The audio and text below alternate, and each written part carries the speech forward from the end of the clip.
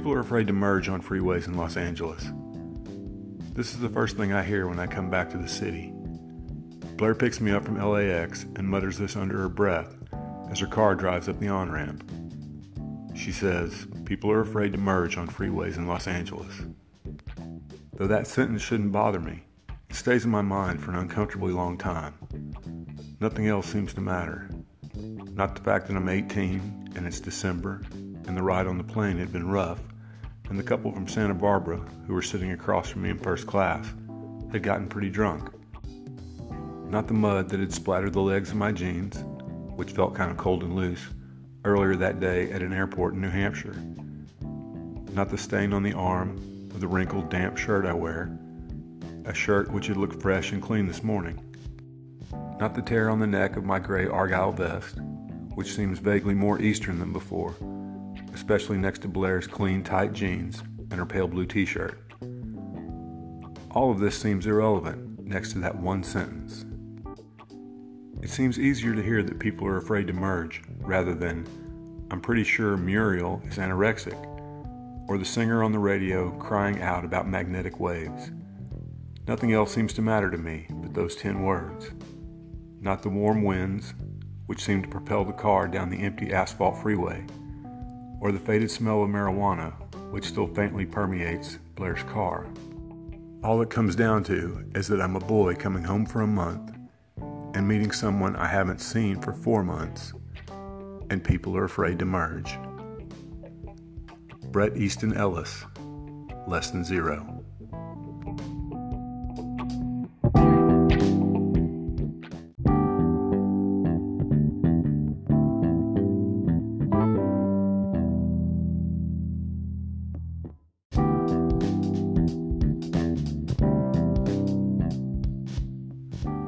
Welcome to the Revisionist History Podcast, where we set the historical record straight, no matter who it might offend.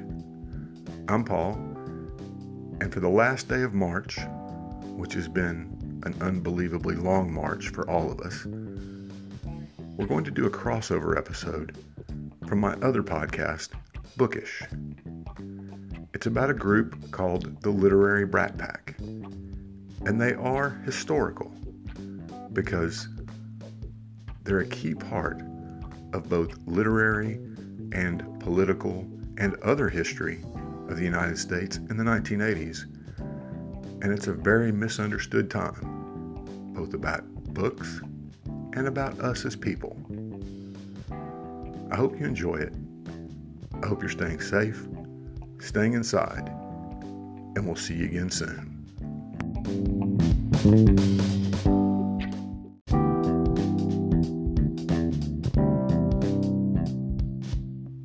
Welcome to Bookish, a literary podcast. I'm Paul, and in today's episode, we'll be time traveling back to the glorious days of the 1980s, with a little bit of a foray into the 90s as well. Now, I understand that the 80s are not remembered as a literary decade, and that's a shame, because there's one particular subgroup of authors and novels that really needs to be remembered and read.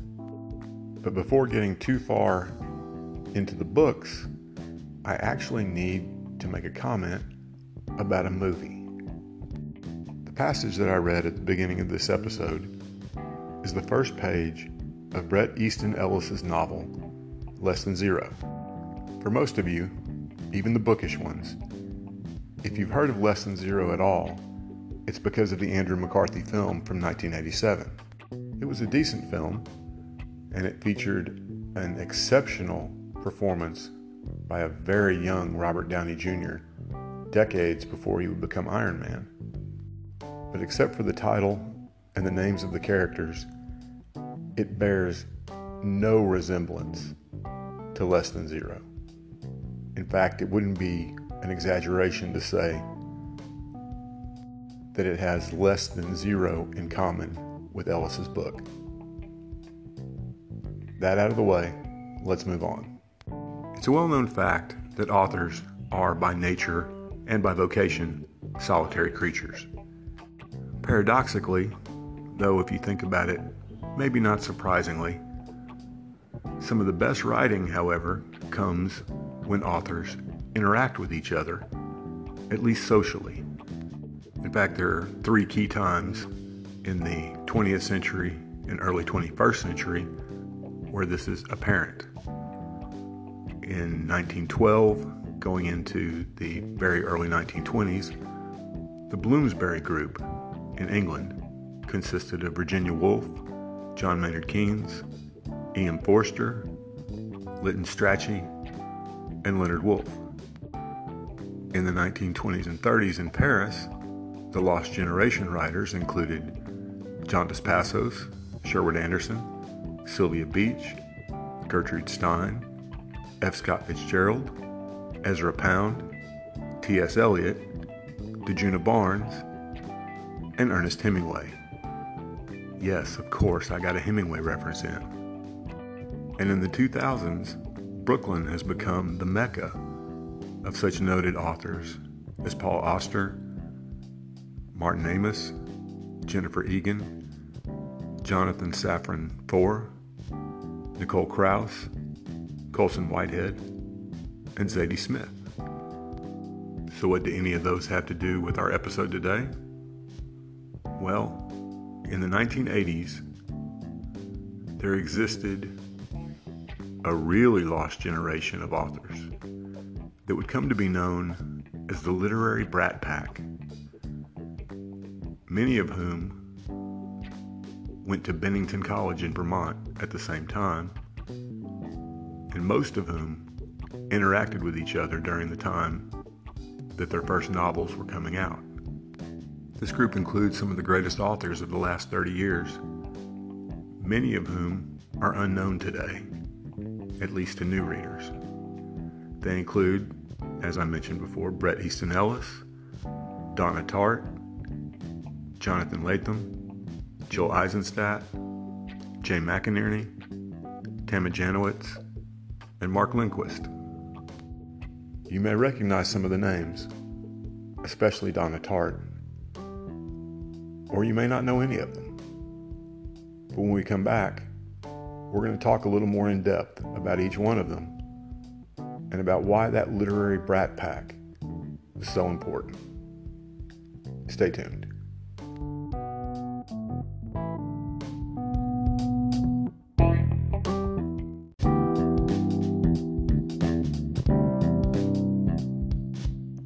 Welcome back. Before delving into these fine authors and their even finer books, I realized that I probably need to clarify something that was said in the earlier segment, because if there's one phrase that you probably latched onto, it's literary Brat Pack. Quick history lesson for those of you who don't know, and many of you probably do. But in the 1960s, there was a group of entertainers that were called the Rat Pack. It included Frank Sinatra, Dean Martin, Peter Lawford, and Sammy Davis Jr. In the early and mid-1980s, a number of films came out, most of them by John Hughes, that starred many of the same young actors, including Judd Nelson, Molly Ringwald, Emilio Estevez, Rob Lowe, and a few others. And they were, in one magazine article, dubbed the Brat Pack. It was a terrible name and totally unfounded, but it stuck. Since the authors we're talking about today emerged at about the same time and were about the same age, they got tagged with the equally uninventive literary Brat Pack. So with that out of the way, let's move on. As I mentioned earlier, a number of these authors, though by no means all of them, attended Bennington College in Vermont in the early 1980s. I'm not going to go into a history of Bennington or really even much of what happened there. Rather, I'm going to point you to an excellent article in Esquire magazine that can also be read online called The Secret Oral History of Bennington, the 1980s Most Decadent College. If you want an easy way to find it, just follow me at www.facebook.com/bookishpodcast because I posted a link to it there. It contains some great interviews, or reminiscences, if you will, of the authors we're talking about today, except really for Donna Tartt, who apparently chose not to participate.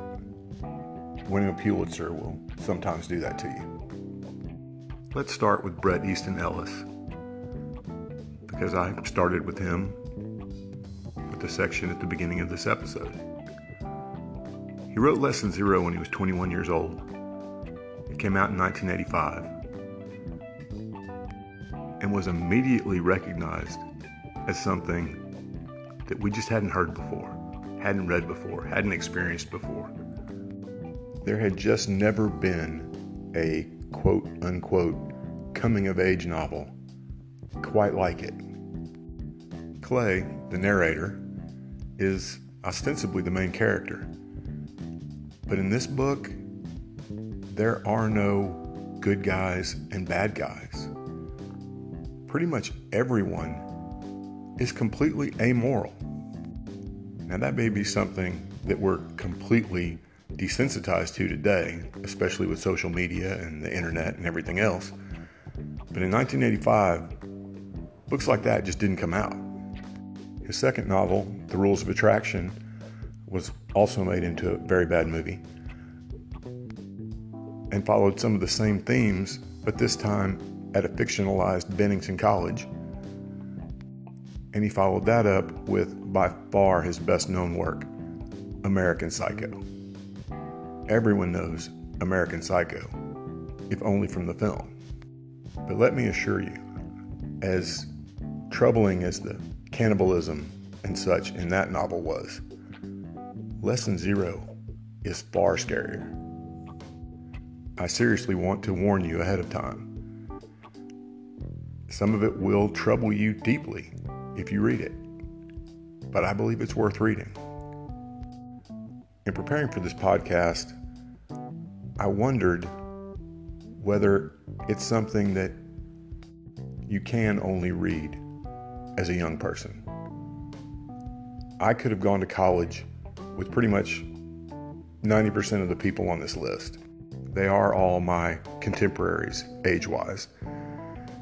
And so I was reading it at about the same age or a little younger than he was when he wrote it.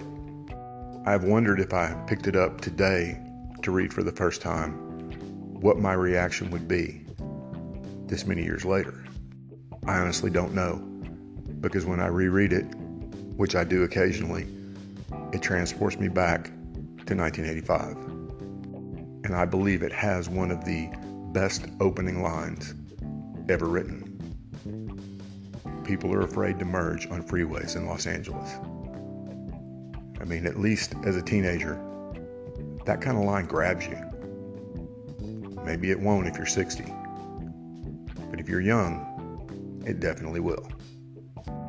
Ellis's writing, and the writing of many of these authors, has been compared to Raymond Carver and Joan Didion, but especially in Ellis's earlier work. Stylistically, at least, I see, big shock, Hemingway. He doesn't waste words. He doesn't have flowery prose. He lays it out there almost like a journalist. And the novel works even better because of that. The next author on this list, and one who did not go to Bennington and is actually almost 10 years older than the rest of the group, is Jay McInerney. He's included because he was part of the group, because his first novel, Bright Lights, Big City, came out in 1984, 1 year before Ellis's first book. It was also made into a very bad movie starring Michael J. Fox, but the less about that, the better. Bright Lights, Big City was unique, not because of the drug culture of Manhattan that it portrayed, because that had been known for some time, going back into the 1970s. But McInerney did something that you rarely see in a novel, and that rarely works in a novel. But it worked this time. He used the second person. And for whatever reason, saying you are not someone who is in a place like this at 3 a.m., I can't remember the exact quote, is just more powerful than writing, I am not a person who is in a place like this at 3 a.m. It takes a little bit of getting used to, but once you do, it flows and it puts you in the story really well. I actually liked his novel, Story of My Life, which came out in 1988, even better than Bright Lights, Big City. But it didn't get a lot of play until it was revealed during the, 2000 election year, that his main character, the woman that he based the entire book on, had an affair and a child with Democratic candidate John Edwards. That kind of brought the book back into notoriety for a while. It's really good, totally apart from that, and you should read it. In the mid-'80s, Ellis and McInerney, who tended to hang out in clubs together, along with Jill Eisenstadt and Tammy Janowitz, were the acknowledged stars of the group. That changed in 1992, however, and that's why we're moving a little bit into the 90s as well. In 1992, Donna Tartt released The Secret History, and it became a massive bestseller. Tartt was a classmate and friend of Ellis's. In fact, she dedicated The Secret History to him. It reads, "For Bret Easton Ellis, whose generosity will never cease to warm my heart." This book was massive and is likely one of probably two that most of you have read.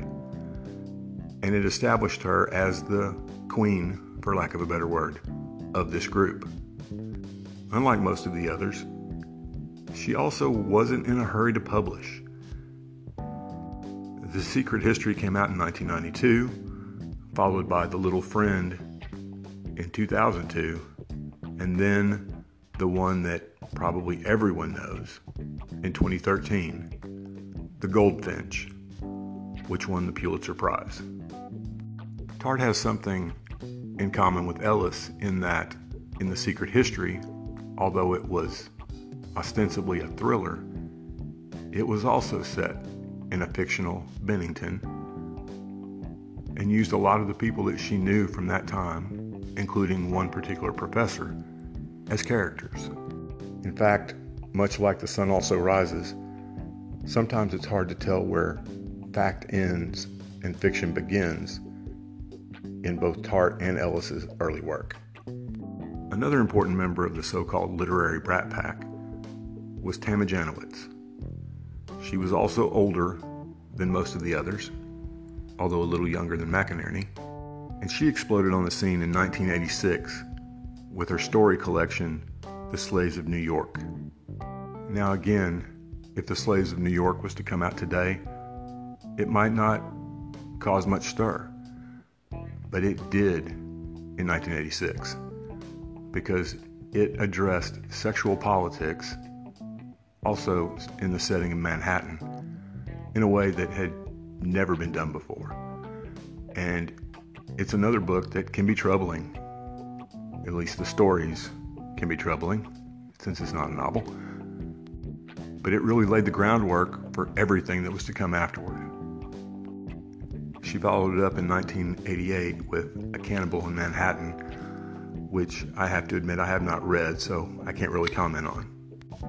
Probably the least known core member of the literary Brat Pack is Jill Eisenstadt, who was a classmate of Ellis's and Tartt's at Bennington, and she released From Rockaway in 1987. It's really a good book. It can be hard to find, but it's worth seeking it out. It talks some about the Bennington experience, but it's set in her hometown of Rockaway, New York. Eisenstadt's only written 3 novels, From Rockaway in 1989, Kiss Out in 1991, and Swell, which came out in 2017. Most of the other authors that I've mentioned have continued to write to the present day, especially Ellis, who just released this year a book of essays called White, where he basically hammers millennials. He's taken a lot of heat for it on Twitter. Mark Lindquist is probably the least known of the group and only put out a handful of novels. I think he's written something recently, but I'm not sure, to be honest. He's from Southern California, like Ellis. Did not go to Bennington, but his first book was Sad Movies, written in 1987, followed by Carnival Desires in 1990. Sad Movies is a very fast read, and it really does kind of put you in mind of Ellis, but more hopefully than Ellis ever was or probably ever will be. It's worth a read as well. Finally, we have Jonathan Lethem. He's not part of the literary Brat Pack. He didn't actually graduate from Bennington, although he spent his senior year living in his girlfriend's dorm room there, and he actually began as an artist. But he really hit the scene after writing several novels, with a few that really hit big, and he continues to be big today.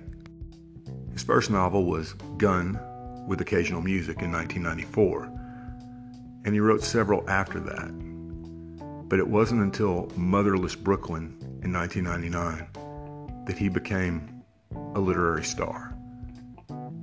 He followed that with Fortress of Solitude and Chronic City, which are titles that you probably recognize more than some of the other ones I've mentioned. I include him because although he wasn't part of that mid-1980s scene, having gone back to California, he was influenced by it, very much so. In fact, all of these authors drew inspiration from each other, even from their rivalries with each other, some of which were more heated than others, and it impacted their work in a positive way. I think when you read groups of authors that wrote at the same time and come from roughly the same kind of educational background, regional area, whatever the case may be, you can sometimes get a better feel for a time and place than you can from something like a history book. Lesson Zero captures the early 80s better than any documentary could. And Story of My Life may have the best written female protagonist ever penned by a male author. I would definitely recommend those two in particular. So there's your trip down memory lane into the glorious 1980s. Almost all of these books can be found on Amazon, but go to a used bookstore instead and search the shelves for them. You may not locate the one you're looking for, but maybe you'll find something that you didn't realize you were looking for. And as we come to the end of this episode, for those of you who want to know, where's the co-host? We want more Sophie. Don't worry, she'll be back. Keep on reading.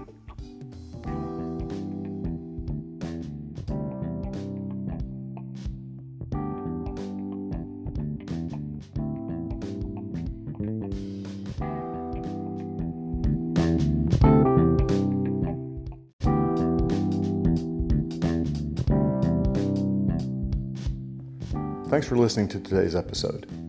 I hope you're finding this podcast both informative and entertaining. If you'd like to help us keep episodes like this coming, please consider clicking on the Support This Podcast link in the show notes. It'll help us create more content and go a long way toward making this podcast completely ad-free. Thanks again.